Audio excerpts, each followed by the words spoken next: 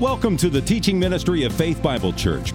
We pray as you listen to the following message, you will be encouraged and equipped to passionately pursue Christ. For more information, please visit our website at fbcevansville.com.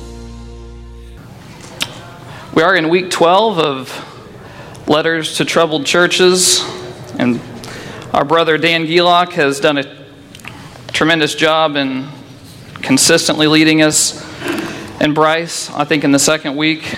And I'm personally appreciative of that. The church at the city of Corinth, we know, was not in a good light in the first letter of the Corinthians, and we've walked through why that is so. And before we jump into the theme for today, which is faithfulness, let's do a brief review. If you have your handout, I just have a couple of questions to ask, see what you remember from the first couple of weeks, and just to get a bearing, especially if you came in maybe halfway through this study. The city of Corinth was located on what type of landform? Who knows what that was? Isthmus. Someone said it over here. Yeah, good job, Deb.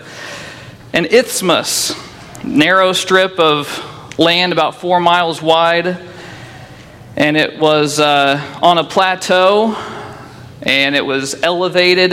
Anyone know about how much? How many feet? A bunch. Good guess. That kind of covers it. We'll move on. No. 300 feet above sea level. The city of Corinth is located approximately how many miles west of Athens? Anybody? If you don't know, don't speak up, okay? It's 50 miles. 50 miles. And on the back of your handout, you can see that. Where Athens is, where Corinth is, and you can see where that narrow strip of land funnels all traffic from the north and south, the foot traffic, as well as those who are traveling by sea that need to pass through that narrow piece of land. And you can read about these rail systems that they had that they'd put ships on and guide them across the land there. The highest structure in Corinth and other Grecian cities is known as the what? It's a restaurant in Evansville. Acropolis, very good. Acropolis, which literally means high city. And Dan told us about how pagan that Acropolis was. It was dedicated to the goddess of love, Aphrodite. A lot of immorality stemmed from that. And the name of the peninsula that Corinth is located on is the Peloponnese, or the Peloponnesus. And so hopefully that gives you a little bit of review of where we are in the world. And Corinth, being at that central hub of all of that travel for the merchants and business of the area, thrived economically. And it, of course, it forced people to go through the city. It forced them to spend money there, and we have a lot of reason for why it was so corrupt. If you see some of the big cities in our own country, we know that, as the scriptures tell us, the love of money does indeed corrupt. It's the root of evil. And so the sinful heart that man has naturally always tends to show itself more with affluence. And I was thinking about these little toys that you get. They're like the size of a pill, and they have them condensed. It's like a polymer, and it's condensed, and then it has a form, but then you put it in water, and then over time you see it balloon up to like a 6-foot giraffe or something like that. And it's kind of what affluence does to the heart of man. It's already naturally sinful, and a lot of times people hide that sinfulness the best they can until they gain power or wealth, and then the doors open and all of that evil spews out. And so that's why Scripture tells us that it's very hard for the rich to enter the kingdom of God in Mark 10:25. So this Corinthian church was founded by Paul in AD 50, according to documents and timelines, and it was along his second missionary journey. We know he had a great mission in the Mediterranean, and 1 Corinthians was written then, this first letter that we've been studying, 5 years after the church was founded in AD 55. And it was on Paul's third missionary journey while he was in Ephesus for 3 years that he wrote this letter. And even though the church was only 5 years old, it was divided. It had immorality that rivaled the pagan culture that surrounded it. And we know there was much pride. There were wealthy people within the church. Not that wealth is not the only indicator of pride or the potential for it, because we all have it. And there was no contrition. There was no one calling out the sin that was there. There was no contrite heart to desire repentance. And so it was a very grave situation. And Paul knew that, and he took it personally as their spiritual father. He was the one who planted that church, and he, of course, was the shepherd of that body, even though he was away from them for a time. So, in this letter, we see that Paul did not turn his back on the church. Hearing these reports, we probably could wonder whether or not it was a church at all. It probably didn't really distinguish itself from other social gatherings in the city, especially when you have people, we have reports of drunkenness at the Lord's table. And I think it's good that we have the cups that we distribute. I'm just kidding. For the Lord's table, we only give this much. It's non-alcoholic, so that's a good thing, right? But there was a great problem with the abuse of the sacraments and the abuse of spiritual gifts, and we've discussed these things, so I'm not going to go into detail in those again, but when Paul penned the words of this letter to them, it wasn't an outsider giving advice from afar. It was as a father instructing his children. And we know that because all Scripture is inspired by the Holy Spirit, that this letter was truly from the heart of God.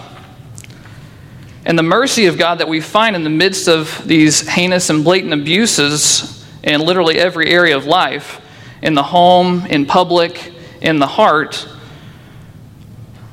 this treatment that God had of the church at Corinth should cause us to praise God for where He has carried us from in our own sin and personal lives. So, as we look at 1 Corinthians, we're in chapter 16. So if you have your Bibles, if you would open to chapter 16 so you can read along with me. And our brother Dan Gielot gave me this passage, and he gave me the theme. So direct all of your questions and things to him after this is over with, and he'll be happy to receive those, I'm sure. All right.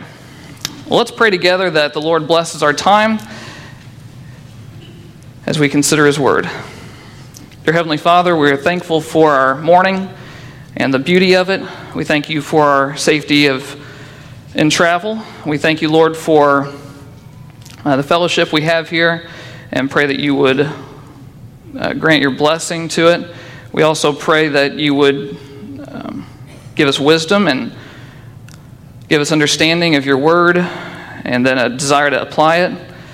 And we pray for those that are not with us. Our teacher, we pray that You would bless him and his family as they visit. And we ask that you would be with those who are not with us because of physical problems and even apathy. We pray for any reason that they would be back again soon. We ask this in Christ's name. Amen. So I titled this Faithfulness on your handout. For myself, I'd put Corinthian faithfulness. That would be an oxymoronic phrase at the time of the first letter. Faithfulness is, by definition, the quality, the NESS gives the quality of being faithful. The Corinthians were not faithful to their calling. The definition of faithful is one who is steadfast and loyal. And that would be two answers in your handout there. Steadfast and loyal. The faithful person is able to bear the weight of someone else's trust without corrupting that trust. A faithful husband is able to bear the weight of the trust of his wife. She trusts his loyalty to her alone in the marriage relationship. He bears the weight of that trust without faltering, thus making him a faithful husband. A faithful employee bears the burden of the trust of the employer. The employer, the boss man, entrusts to the committed employee some great responsibility, and the employee must bear the weight of that trust, showing up to work at the expected time, reporting the register totals at the end of each night, making sure all the doors are locked at closing time.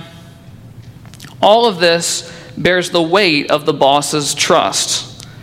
So if the employee fulfills each responsibility as commanded, then the employee would be deemed a faithful employee, and the boss's trust would continue to reside on that faithful employee.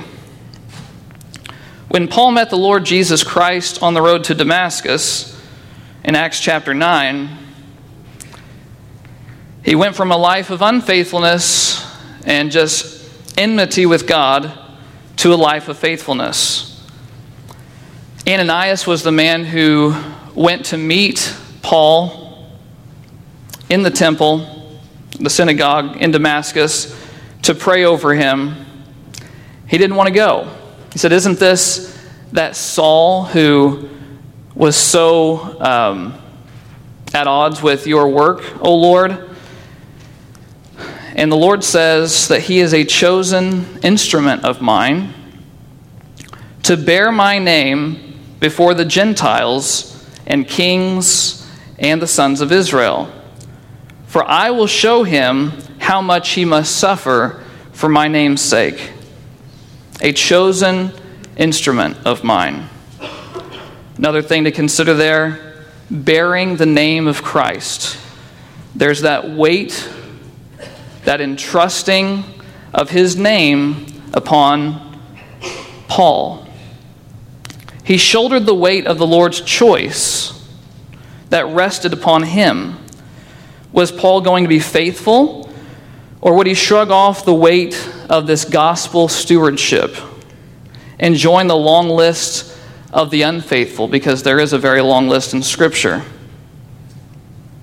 The evidence of Paul's faithfulness to the Lord is evident with the effective disciples that followed after his death, the ministries that continued, the churches that continued long after his death. When the King of Kings entrusted this great responsibility upon Paul, he shouldered that well. He writes in Ephesians 3:1-2, "For this reason I, Paul," he calls himself the prisoner of Christ Jesus, "for the sake of you Gentiles, if indeed you have heard of the stewardship of God's grace, which was given to me for you."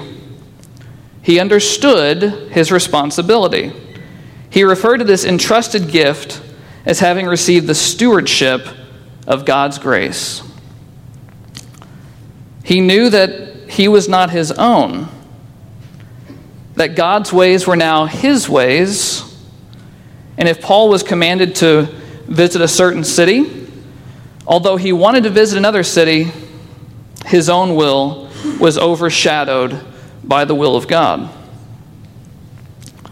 Now we know the Corinthians, of course, were not being faithful, and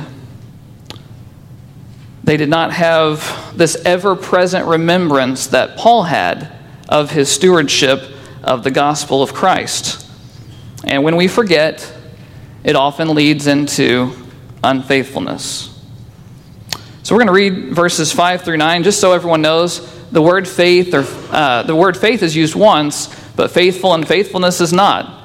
But we know that faithfulness is a hallmark of the believer, and it's written upon literally every page of Scripture in some form or the other. But we'll start in verse 5. It says, Paul says, "But I will come to you," because he's in Ephesus now, "after I go through Macedonia, for I am going through Macedonia.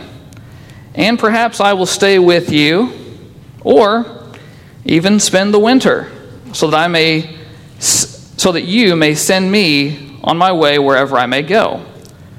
For I do not wish to see you now just in passing, for I hope to remain with you for some time, if the Lord permits. But I will remain in Ephesus until Pentecost, for a wide door for effective service has opened to me, and there are many adversaries." We'll stop there. What are some of these distinguishing marks of faithfulness? Well, a good faithful steward, this believer Paul, being entrusted to carry the gospel of Christ, does the Lord's work in the Lord's way. The faithful steward has a vision for ministry. They're always looking ahead to build the kingdom. Paul had a plan. He was looking forward to the times that he would leave, the places he would go, and the people that would need to hear the proclamation of the gospel. He was going to go here. He was going to go there. He communicated all this information to the people of Corinth to, number one, let them know that they were not abandoned by him, that he was coming to them. Also to give a timeline, to give them necessary time to fix things that were aberrant within the church, because we know that these great problems could not be cured overnight. These are very deep-rooted problems. So giving them time. And number three, it's important to say here that Paul did not want the people to do what he wanted. It was all within the will of God. He desired what God desired. In 2 Corinthians 2:4, it shows us this heart that Paul had. He wasn't a puffed up, self-glorifying leader giving them all these commands. He writes in the second letter, "For out of much affliction and anguish of heart I wrote to you with many tears. Not so that you would be made sorrowful, but that you might know the love which I have especially for you." And at the end of, actually, chapter 13, and then at the end also, doing all things in love, he did this in love for their own edification. So always looking ahead and planning forced Paul to remember that all of these people under his care as a spiritual father would be accountable to God. And I know when Pastor Ernie and Pastor Bryce preach, they have that in mind. They're accountable, and the people are accountable to the hearing of the word and the application. And we know it's a grace given by the Holy Spirit that we're able to understand that we desire to do good, that the word has an effect in our lives. Yet the responsibility to obey is always present. It says in Matthew 25, in the parable of the master and his faithful slaves, with the exception of one. In verse 19, it says, "Now after a long time, the master of those slaves came," Christ, "and settled the accounts with them. The one who had received the 5 talents," and by the way, the word talent simply means weight. So this weight of stewardship that I've been talking about can be directly applied to even the word talent here. There's this weight. Some have a greater weight or a burden of responsibility, and some don't have as much responsibility. We know that our pastors have a great responsibility to rightly divide the word of truth. Well, it says, "The one who had received the 5 talents came up, and he brought 5 more talents, saying, 'Master, you entrusted 5 talents to me. See, I have gained how many more?'" Anyone know? 5 more. His master said to him, "Well done, good and faithful slave. You were faithful with a few things. I will put you in charge of many things. Enter into the joy of your master." Then we have later the contrast of the unfaithful slave. Remember, he was the one who hid it in the ground. And his response from the master is, "You wicked, lazy slave. You knew that I reap where I did not sow, and gather where I scattered no seed." And that was actually using the words of that unfaithful slave against him, because he said those things earlier. He said, "You ought to have put my money in the bank, and on my arrival I would have received my money back with interest. Therefore take away the talent from him and give it to the one who has 10. For to everyone who has, more shall be given, and he will have an abundance. But from the one who does not have, even what he does have shall be taken away. Throw out the worthless slave into the outer darkness, in that place where there will be weeping and gnashing of teeth." That is quite an end to that parable. So the reality that these dear people would be accountable to God was always in the heart of Paul. He was planning for the master's return. And something else that we should notice in this is that we shouldn't always be bothering about our own schedules to the point that we ignore what's happening around us. Paul desired to go to Corinth, but why did he not go? What does the scripture tell us? A wide door of service had opened to him, and he was going to take advantage of that. Why? Because that was what the Lord desired for him. And it says, some of the less mature believers, when they heard of this from Paul, they took offense that he wasn't following through with his original plan. And in 2 Corinthians, Paul addresses this. There were murmurings about, Paul didn't arrive at the right time, and he didn't do what he said he was going to do. He says, "In this confidence, I intended at first to come to you so that you might twice receive a blessing."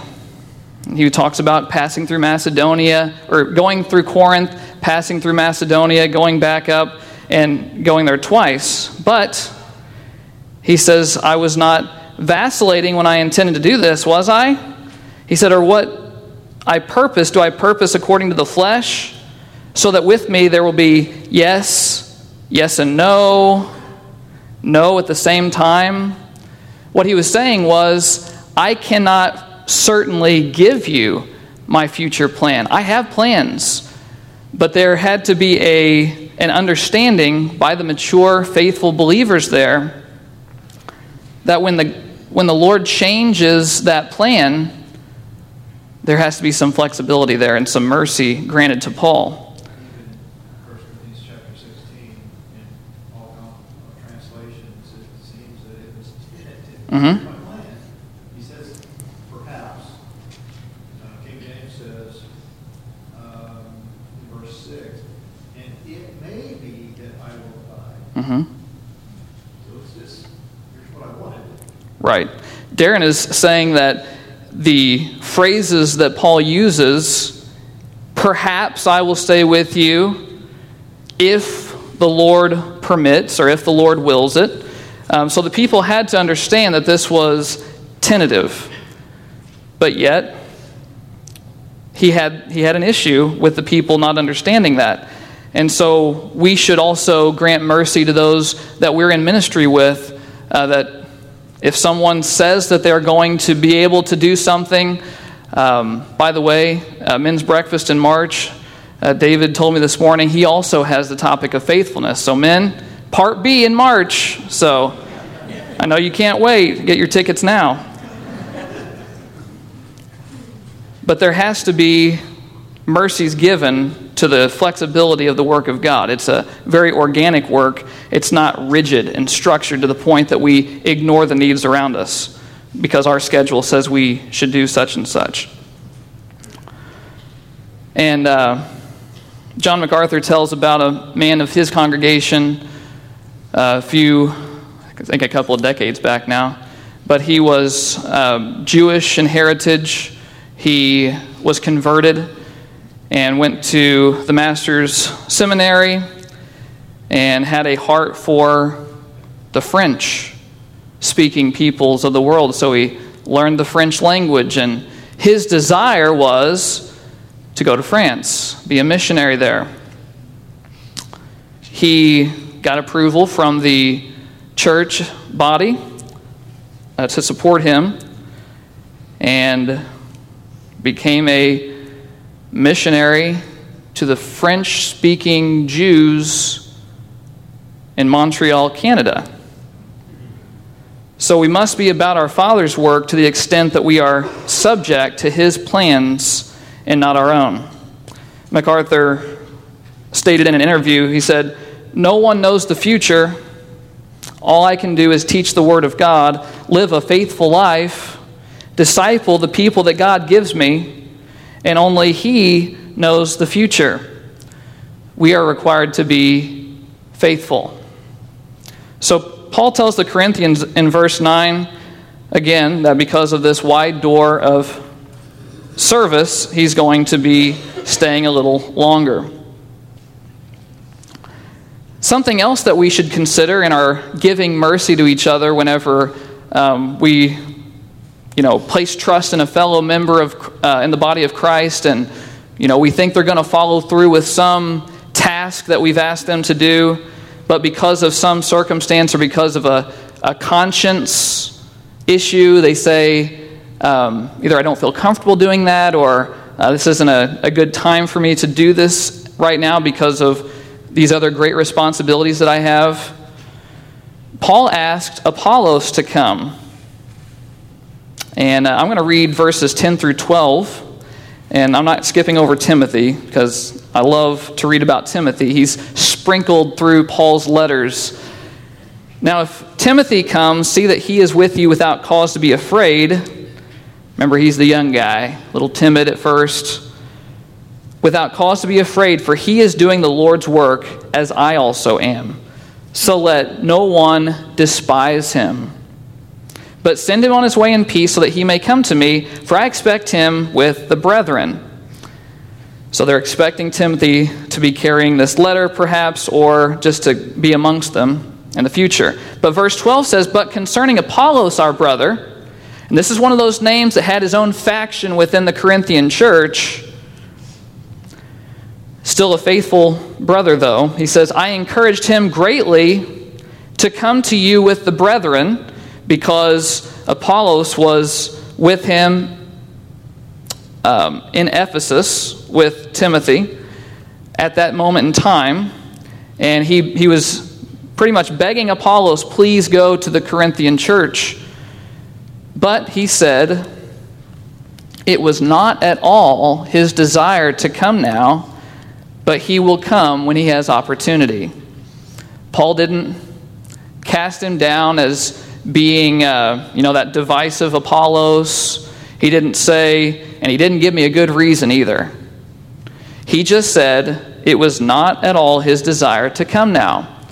So we have to be understanding with our fellow members within the body that our desires are not everyone's desires, but everyone's desire should be the Lord's desire. And that's part of the beauties of the organic church structure and all the ministries that are taking place around here in other churches. So why is it that people are unfaithful? If there's so much to gain, especially from that parable in Matthew 25, being good stewards of the gospel, being faithful children of God, why do we have unfaithfulness? What causes that? Yeah, Rick? Okay, people following their own desires. Okay, maybe cares of the world burden them to the point of despair. A lack of trust. Cowardice. It's a harsh word, isn't it? Cowardice. Maybe the person is a liar. Maybe they don't care.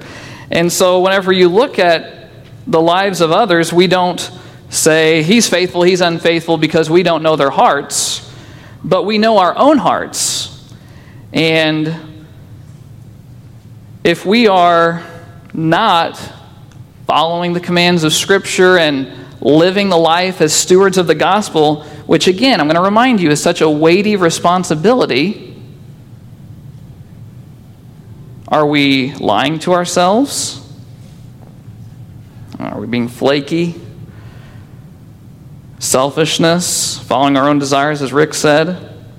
Well, to address this, Paul exhorts these people at Corinth, these believers at Corinth, into the positive. Most of this letter's been negative. But this is the positive. This is what you must do. In verse 13, he says, be on the alert. These Corinthians had been too lazy to be watchful. And by their lack of focus, Satan, as a roaring lion, had begun devouring this church. As we were warned in 1 Peter 5:8. They were unfaithful watchmen. The faithful are alert. The second thing, he says, stand firm in the faith. The Corinthians had compromised the Word of God in regards to doctrine, and that stemmed from those that were not firmly grounded in the truth, the Word of God. The faithful are firm in the faith. They hold to the things that have been taught in Scripture. The third thing he says, act like men. Some translations say, quit you like men. You could say, be mature. Don't act like children. They were immature in their treatment of one another and the things of God, these sacred things that had been entrusted to them. The name of Christ. Well, the faithful seek the best for each other and do all things for the glory of God, forsaking their own selves. That's part of acting like men or like mature individuals. Be mature. Fourth thing, be strong. These Corinthians, let's face it, they were weak. In trial, they were given over to temptation. They were flaky. They were not willing to confront the issues that they faced through godly church discipline. There was no movements to fix the things that were happening. And it says the faithful here are strong by helping the weaker brothers and sisters who are battling temptation or trial. We all go through those times. and the faithful are strong. They do not run in cowardice when they have opportunity to edify the body and glorify God. So they're strong. That's why he says, be strong. And verse 14 says, let all that you do be done in love. Is it loving to be divisive? Is it loving to indulge in the lusts of the flesh and the world? The faithful do all in love, because love seeks the ultimate good of your brothers and sisters. The faithful deny themselves and follow Christ in unity, and they exhort each other to good works, just like Paul's doing here. When we read verses 15 to 20 now to finish up, Paul lists several individuals who are not only early converts in the Corinthian church, but who are currently integral in the success of this church at Corinth. These are co-laborers, and we'll go ahead and read these verses now. It says, now I urge you, brethren, he says, you know the household of Stephanas, that they were the first fruits of Achaia, and that they have devoted themselves for ministry to the saints, that you also be in subjection to such men and to everyone who helps in the work and labors. I rejoice over the coming of Stephanas and Fortunatus and Achaicus, because they have supplied what was lacking on your part, for they have refreshed my spirit and yours. Therefore, acknowledge such men. Paul states that the body is to be in subjection to such men. No one in America likes to be in subjection to someone else, because we are independent-minded and we desire what we desire. That's part of the attitude, not you personally, but part of the attitude that we get from some of the American neighbors that we have. No one wants to be in subjection to anyone else. But amongst the family of God, there is a mutual respect among all of God's fellow workmen, who see each other not as this title and that title, but as joint heirs with Christ. Paul knows that each believer working in the fields of harvesting souls for the kingdom is important, and that we must be in subjection to the leadership of the local body. We are faithful to the Lord when we are faithful to His model for the church. We respect and submit to our own leadership and the vision they have for the health and growth of our own local body. Is it because they think they know what's best? No, it's because they're committed to what the Word of God teaches. And from that comes the vision. From that comes the plans. So we submit to that leadership gladly, not grudgingly, but joyfully, knowing that it is God's design to have, for instance, a plurality of elders, to defend sound doctrine and move the church forward in a healthy way, to have deacons who are serving the needs of the local body, and all those other in leadership roles in the various ministries of the church, even our local missionaries, the missionaries that go abroad. The faithful see the value of Christ's church. And each of these roles that God has placed upon each person to fulfill His plans. Are we being faithful to lead and to be subject to one another in love for the sake of Christ? Now, as we talk about this faithfulness, it just might seem like a little too much to bear. Didn't Christ say, "Give me your burdens so that your yoke is light"? Of course He did.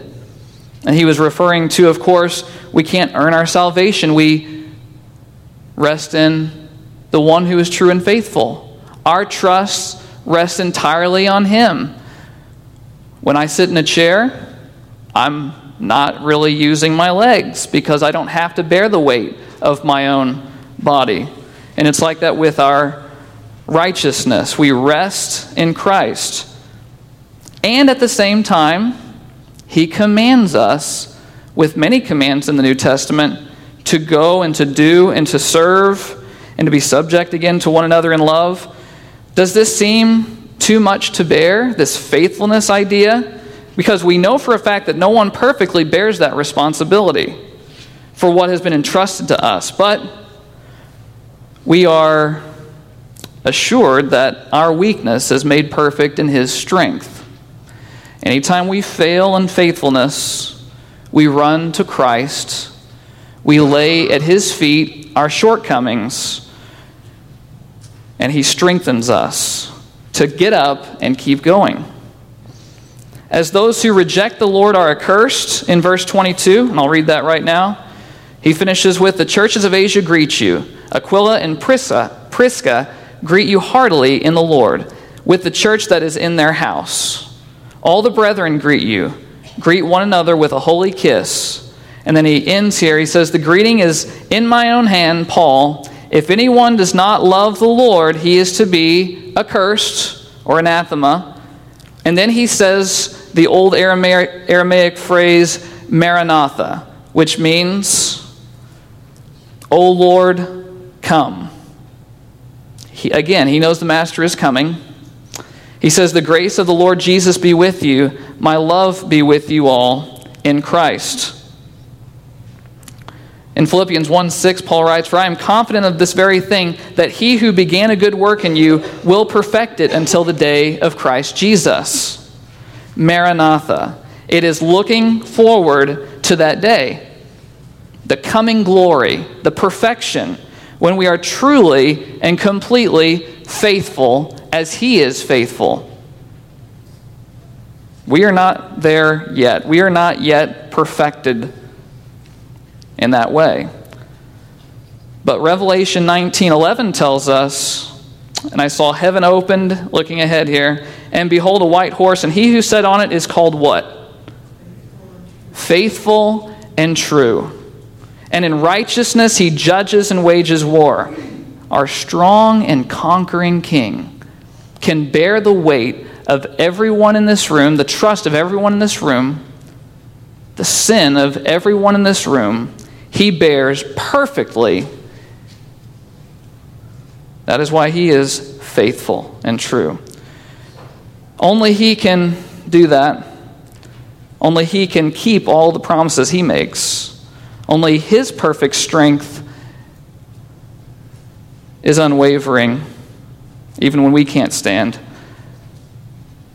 He was faithful to do that work for us.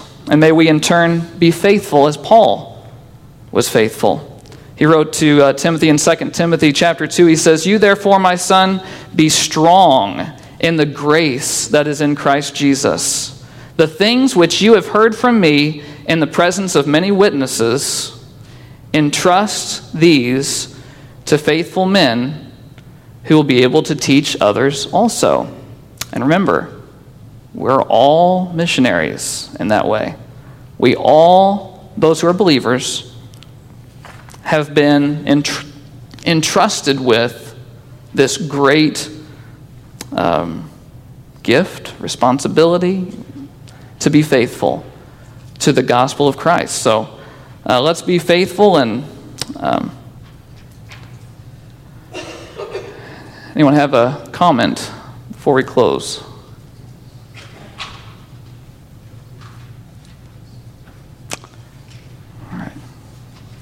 Let's pray together. Our Heavenly Father, as we have read this letter, the end of it, we pray, Lord, that we would look in the mirror, spiritually speaking, to see in what ways we can be faithful. And we know that faithfulness is sometimes elusive because we forget our goal, you, and we forget the stewardship that we do bear because we bear the name of Christ. So we pray, Lord, for your mercy, and we pray, O Lord, for your direction and your strength, especially for those that may be new in the faith and those who have maybe gone through some recent trial. We pray, O Lord, that you would give them comfort, the strength that they need to be faithful. And we are only faithful at all because you are faithful. So we pray, O Lord, that we would recognize that and praise you daily for any faithfulness that we return to you. We ask this in Jesus' name. Amen.